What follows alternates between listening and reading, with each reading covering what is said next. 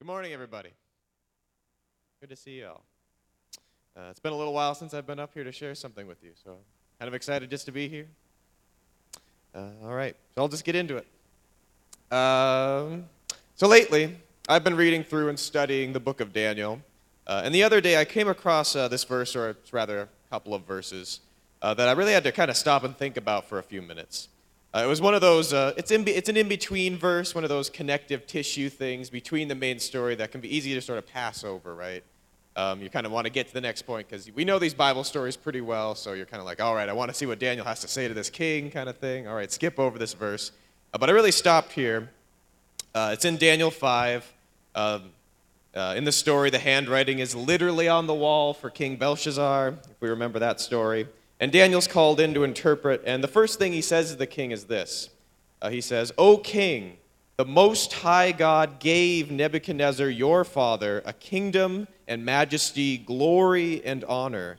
And because of the majesty that he gave him, all peoples and nations and languages trembled and feared before him, Nebuchadnezzar.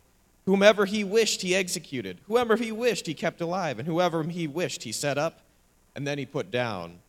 But when his heart was lifted up and his spirit was hardened in pride, he was deposed from his kingly throne, and they took his glory from him."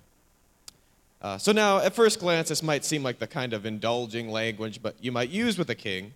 But the problem here is that he's talking about the greatest ruler of Babylon, one who built his city into one of the most marvelously ornate and grandiose cities of the ancient world, whose successful campaigns won him an empire large enough to give himself, at least his self-proclaimed title of King of the Universe, whose power was relatively limitless for his time, and considered perhaps a minor deity among his own people.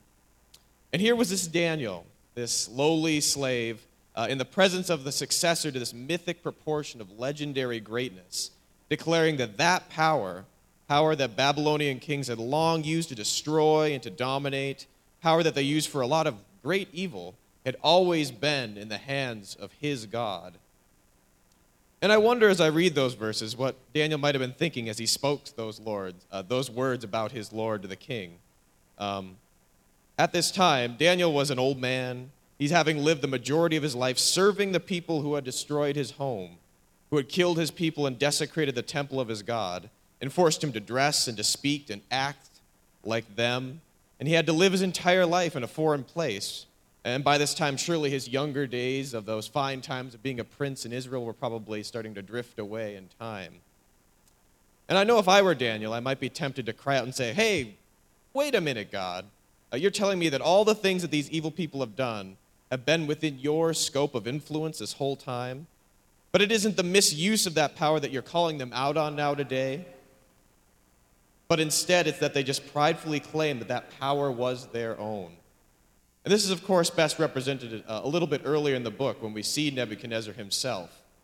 We're told that at one point he was looking out over his own city, and he sort of pats himself on the back, and he says, "I've done a good job here. I've built something good." And it's at that very moment that God speaks to him and says, "I'm taking it away from you." And we know the story that he revokes that power from Nebuchadnezzar, and he's humbled to the status of a lowliest beggar, or we might even say an animal. He has to crawl around and eat dirt and stuff like that. Paul said it this way in Philippians 2, "Have this mind in you, which was also in Christ Jesus, who, existing in the form of God, counted not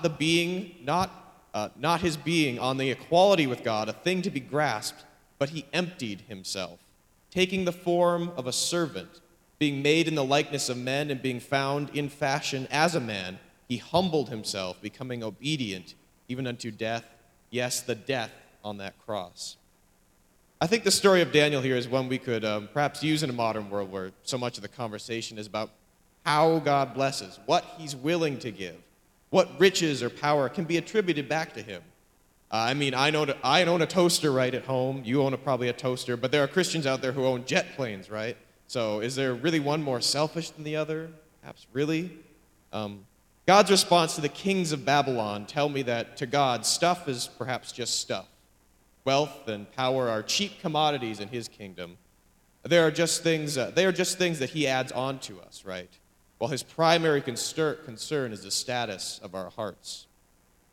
Me and my wife have been talking a lot recently, and have been impressed with a kind of an urgent sense of how important it is to realize what humility means to us and how important it is in everything. That, as Paul suggests here, the true wealth and the true power we receive, like the best wine being filled into empty vessels, is when we take on Christ, is his humble servant attitude. So Daniel didn't know it at the time, and I find this kind of interesting. But it would be his interactions, those drop in the bucket experiences that might not have always have seemed like they had much effect in his time. It was just the perspective of a slave in this vast empire. But that's the thing that would ultimately last in history. The city of Babylon has long since crumbled to the dust. Its government, its rule, its power, it no longer exists. Those edicts and the commands, and even the memory of great figures like Nebuchadnezzar are now barely a whisper in the annals of history. In fact, any historian might tell you that the most complete and the closest look we now get at these individuals is left only in the book of Daniel. Yet, without knowing this, Daniel seems to have grasped the knowledge that blessing really was never about lack or prosperity, about great or even terrible circumstances. It was always about being entirely submerged and fulfilled in the God to whom all things give glory. So let's be one of those things today, willing and eagerly giving him glory in all that we do, all that we think and say. So, Father, I just thank you that we can today lift up perhaps all the dreams, all the aspirations, all the things that we wish or think that we need to do in life. Maybe you've set a calling on our heart and we haven't quite seen all those great things, and yet there's people out there who have their Babylons. And we wonder, why did they have that and I have only so little, perhaps? But we thank you that life isn't about all that stuff. We thank you that life is about what you put into our hearts, the treasures that we store up in heaven, Jesus, with you. We ask that today that you would set our minds upon that and set our minds upon who you are. In your name.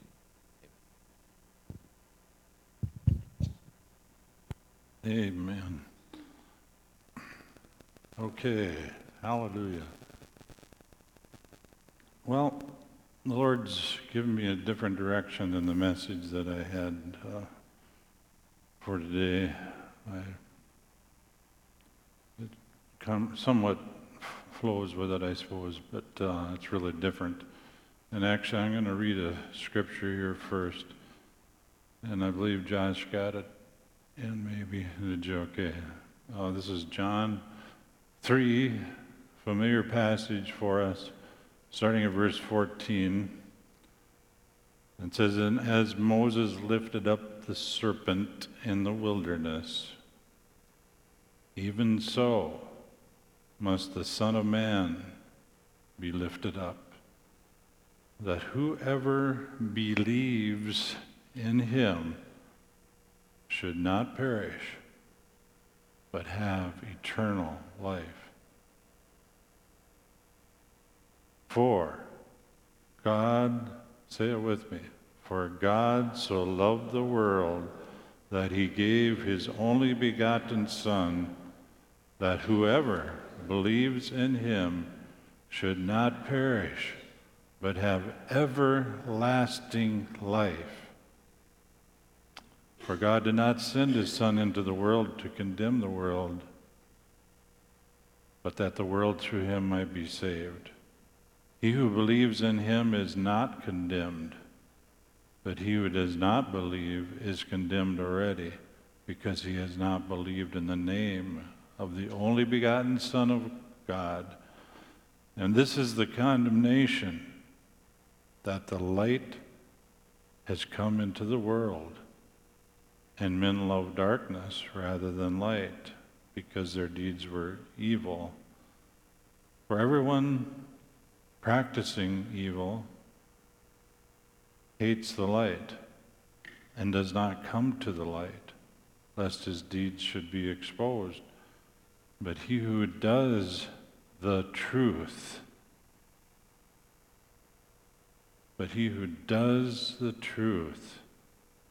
comes to the light, that his deeds may be clearly seen that they have been done in God. They're God-inspired deeds.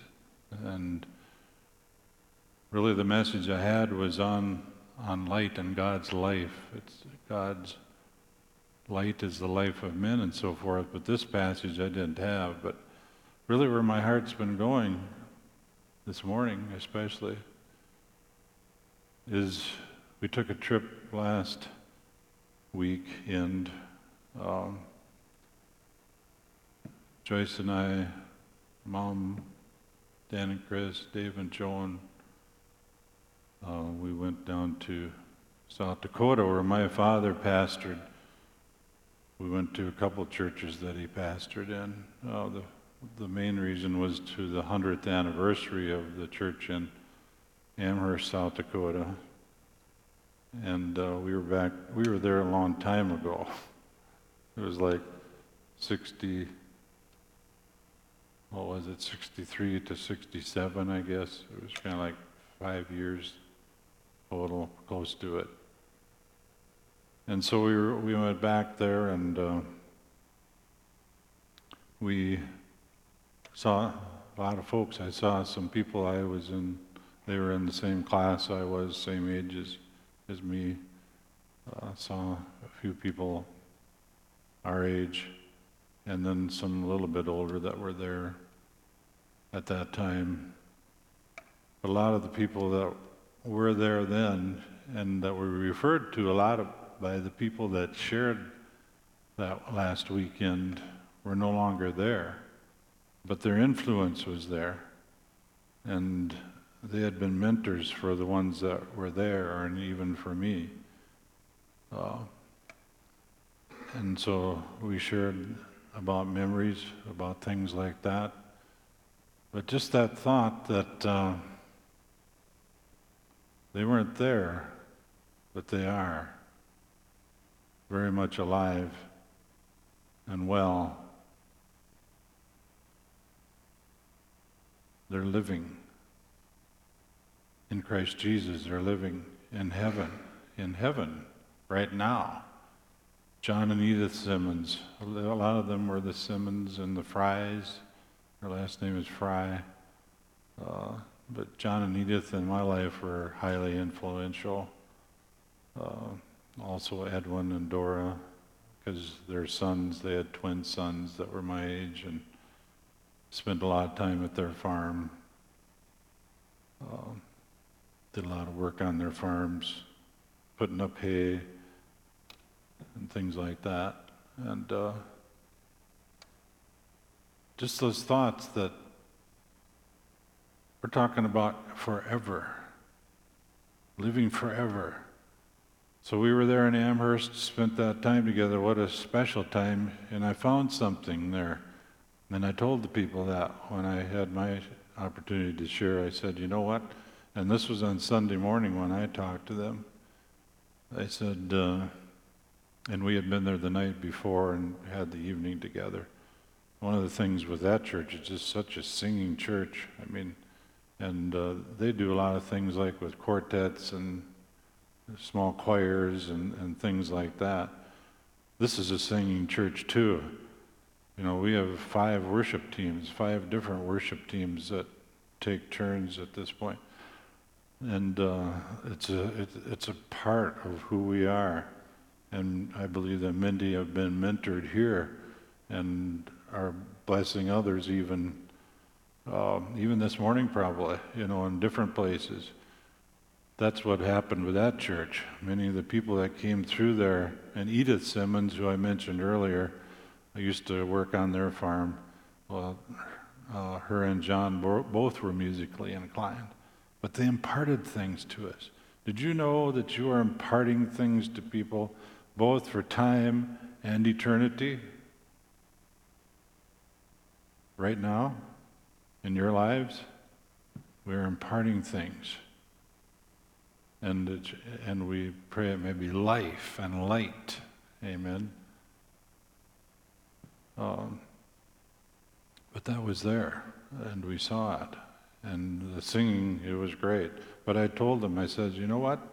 On Sunday morning, I said, I feel like, in some ways, I feel right at home again right away already. After just being with you for one evening, it's like we're one. And that's the truth, one in the Spirit. And this is the truth with believers that we will meet. It's something there, it's something different. And it's something we want for our friends, and we should have friends that don't know the Lord. For our friends that don't know the Lord, we should have those that we get to know that don't know Him, that we can be influential in sharing Him with them. But I said, you know what? In some ways, I've been gone 50 years. We've been gone 50 years, over 50 years. Seems really different to be able to say that. We've been gone over 50 years. But you know what? That connection is there just like, some of them first I thought, is that Kenny Fry? He was one of the older ones. He was like 85 now, but so then he was 35 when I knew him. I said, is that Kenny Fry? Are you Kenny Fry? Yeah, Kenny Fry.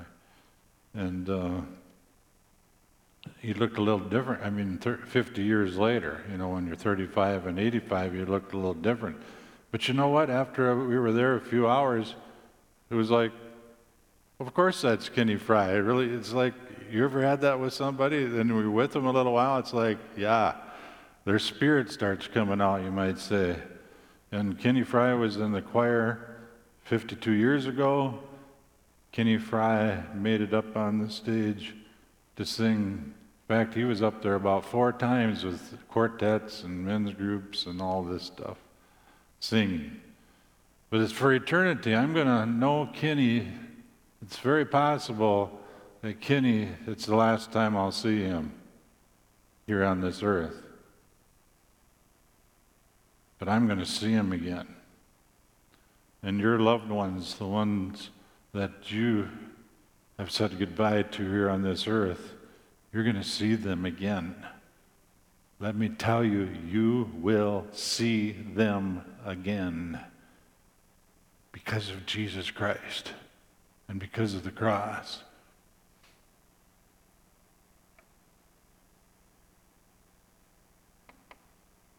You'll see him again. It's eternal.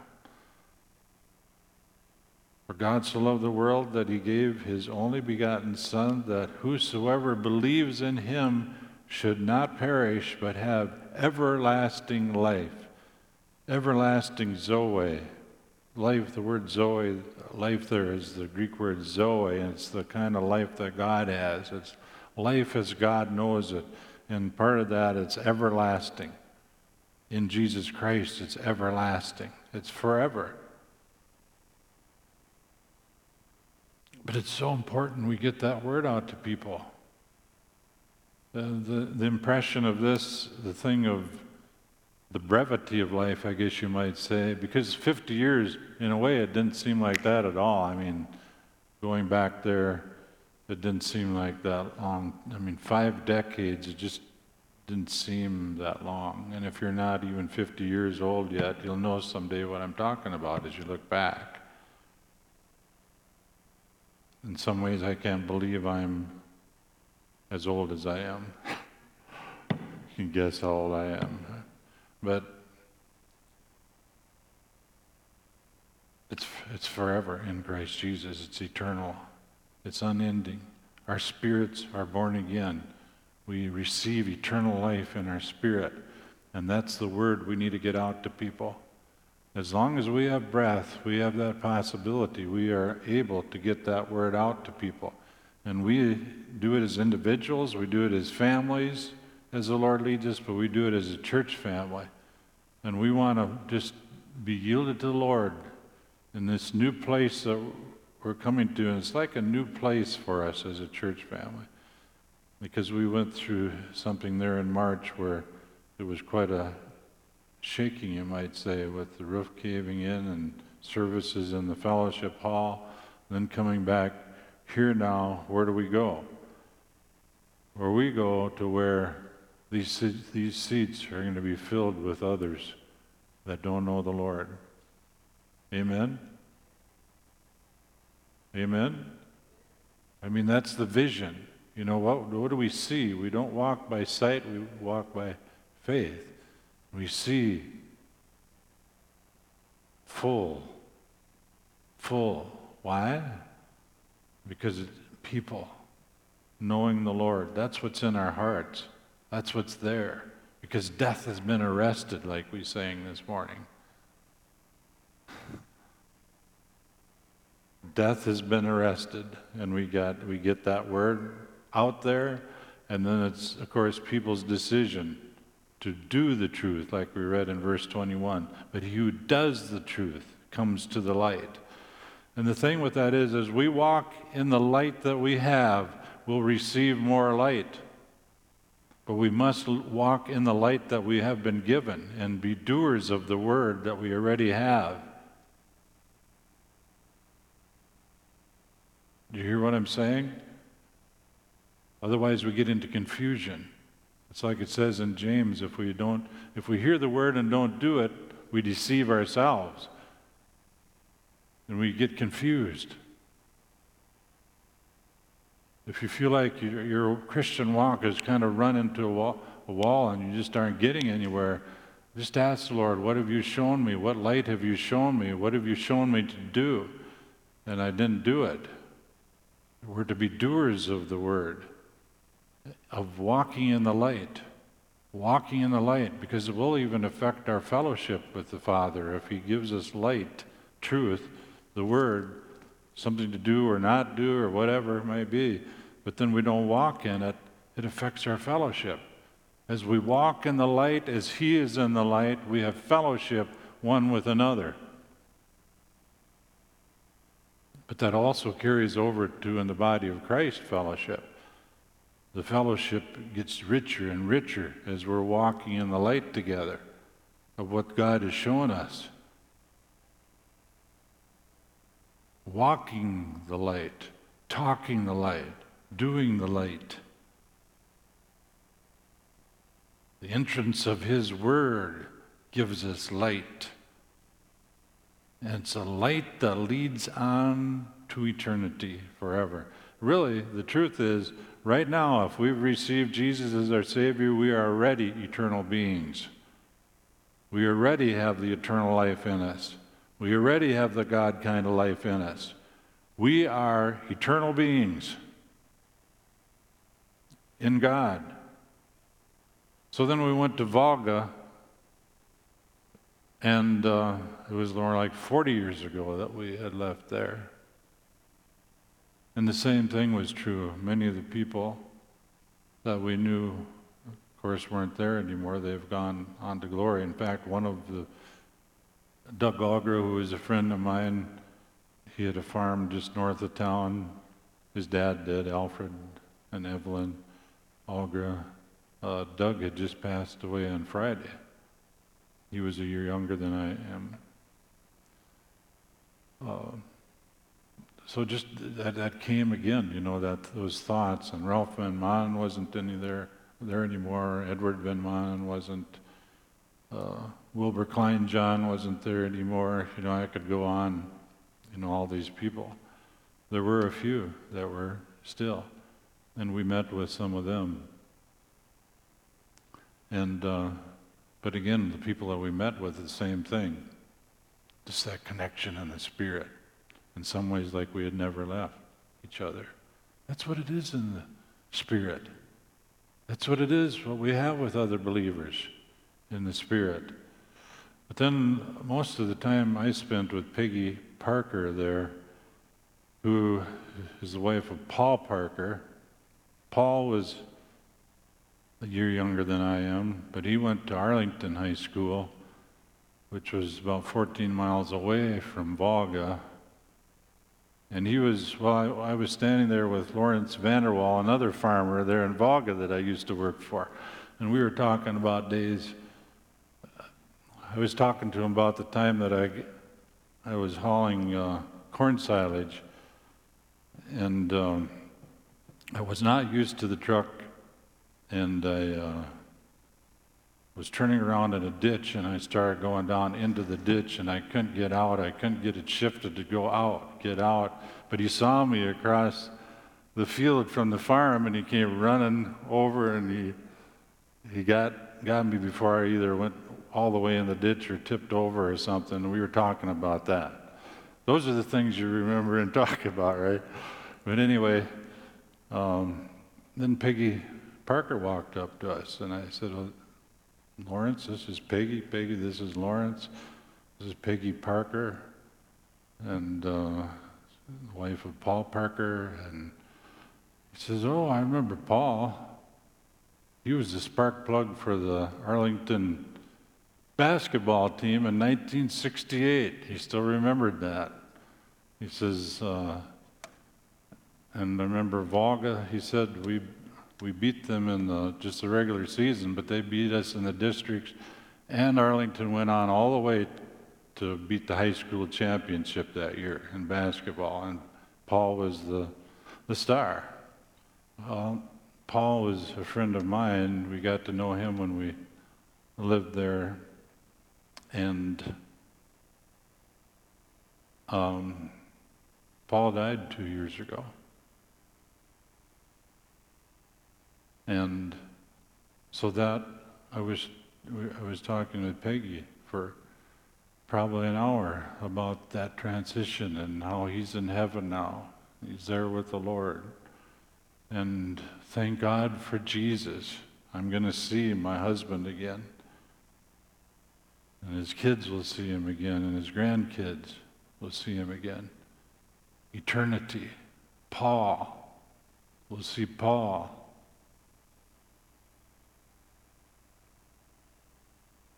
And in the trip, we also got a text from Joyce's sister, Beth, that her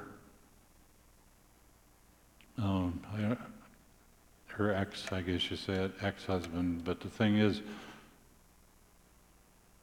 they're best of friends now. They aren't remarried, but they've been really helping each other. Beth just helped him move to a new house a few weeks ago, and actually I just share with you that they had a real reconciliation 5 years ago, a real forgiveness of things that they have had, you might say, put each other through as husband and wife. And they had just spent Isaac, who's their son, and his new wife of a year ago had come from Denver for the 4th of July weekend, and they were doing stuff since Thursday night. They had gone, there's a boating. Okay, boating they had done, and restaurants. I mean, they just were together Thursday, Friday. Just a wonderful time together. And then we got a call Saturday noon that Jay had had a massive heart attack, and they did not know if he was going to live. 54 years old. And I'm not sure, honestly, just I know he's alive. We're waiting for a text again, an update. He was responding, the last we heard, and they were taking him off of some of the life support things. Did you see how my thoughts have been? I mean, and Jay knows the Lord. I know that if he had gone, I have the sense that he's not going to die. I believe he's going to live. A lot of that, I think, is up to him, you know, where his heart is and where he... but then had a communication with Ron Palter, who used to pastor here, his wife, Doris, that Ron, he's like 71 now, and he lives in Rapid City, South Dakota. Their daughter Ruth is there with her new husband of 3 years now. And he's been through a number of things in the last few years. The Lord has really miraculously kept him here with us. He had pancreatitis. He was pretty much out of it for 40 days a few years ago. And then he went through heart surgery, I think, last summer, and he's been on dialysis now. And I'm not sure all the situations, but he made a decision. He was just at a point, I'm going to go off of dialysis. And so now he's waiting for heaven. And talked to Doris a couple nights ago. And she said, yeah, each morning or each evening when I leave, I say to Ron, Ron, I'll see you in the morning. And she said, I know that covers whether it's physically tomorrow morning or if it's in the morning. Because she doesn't know. And we haven't heard back there either, just now. Joyce we're waiting for text even as I speak from these folks to see if there's any updates. But maybe some of you have had touched on some of things like this. You know, sometimes we have seasons where we've been touching on things close loved ones or others that have transitioned to heaven. You know, so that's something we do not fear. We do not need to fear that. We don't need to be afraid of that transition. We don't need to. Because in Christ Jesus we have life, and it's eternal life, and death and its sting, they have been arrested. Jesus, he said when the little girl had, we call it died, that he was ministering to, and he prayed for her, and she came back. He said, well, he had told him she's sleeping. And see, just to us that are believers, and in Thessalonians it speaks that way about believers that have died. It's like they're sleeping. And I'm not talking about something there where there's, you know, to be absent from the body is to be present with the Lord. Just that our bodies are sleeping here for a while. They're put in the grave. My dad, his body is in the grave at Northern Cemetery there. But I don't see my dad as there. And one day his body will be resurrected. And that's the truth of all of our loved ones. But we want to see that as the truth of many in Turkey. And we want to see it as the truth for many in this area, in this region. Many in the places where we touch people's lives. Amen? And listen to me. The Spirit is saying it's like at a new place, a new level of that, of being sensitive to the Holy Spirit for each one of us, to be keen to that. My old professor, Paul Hudson, at Northwestern College, he always talked about having our antennas out, our spiritual antennas out, that we might be ready, instant in season and out of season to present the gospel to people. And I really believe it's the day for that. And it's for us as a church family, but it's for all the churches, all the people. You know, the truth is, we don't know how long it will be before Jesus comes again and takes us there where he is. And the thing is, for other people, you never know. Probably the last thing I would have expected to get a call like that about Jay, concerning Jay. 50 years old, the picture of health seemed like. So Lord, we thank you that you lead us in this. You help us. We thank you that whoever believes in you will not perish, but have eternal life. And God, we thank you that you are love, and that you loved the world, you loved us and the world so much that you gave your only begotten Son, that whoever believes in you will not perish, Lord, may we have things in proper perspective in life, what's important. And may we have a perspective on eternity. And that's how we may live. We know that none of us is going to live forever. And we pray that we may make good use, so to speak, of the time that we have to be your lights here. Or there's a correction there. We are going to live forever with you. But Lord, we pray that many, many others would come into that place as well.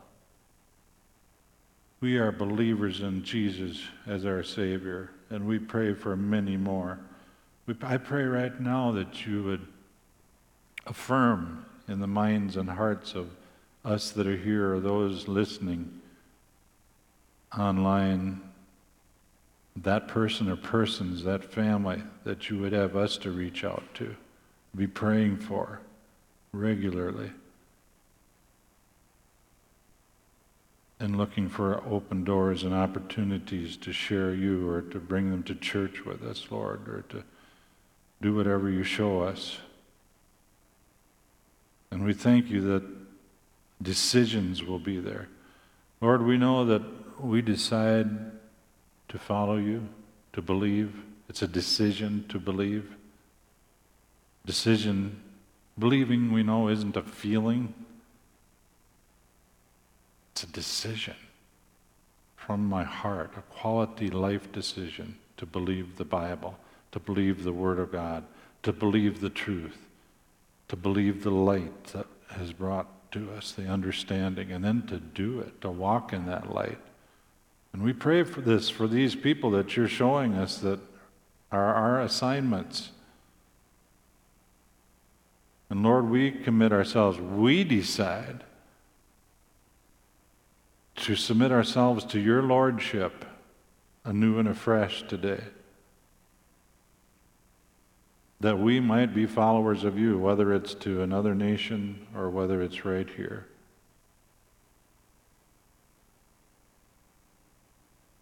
That we would be bearers of your light wherever you would have us go. In Jesus' name, we pray. We thank you, Lord. Oh, Lord, we thank you that you didn't send your Son into the world to condemn it, but that through Jesus we might be saved. And we would now walk and do the truth and have more light revealed to us, all empowered by your Holy Spirit in our lives.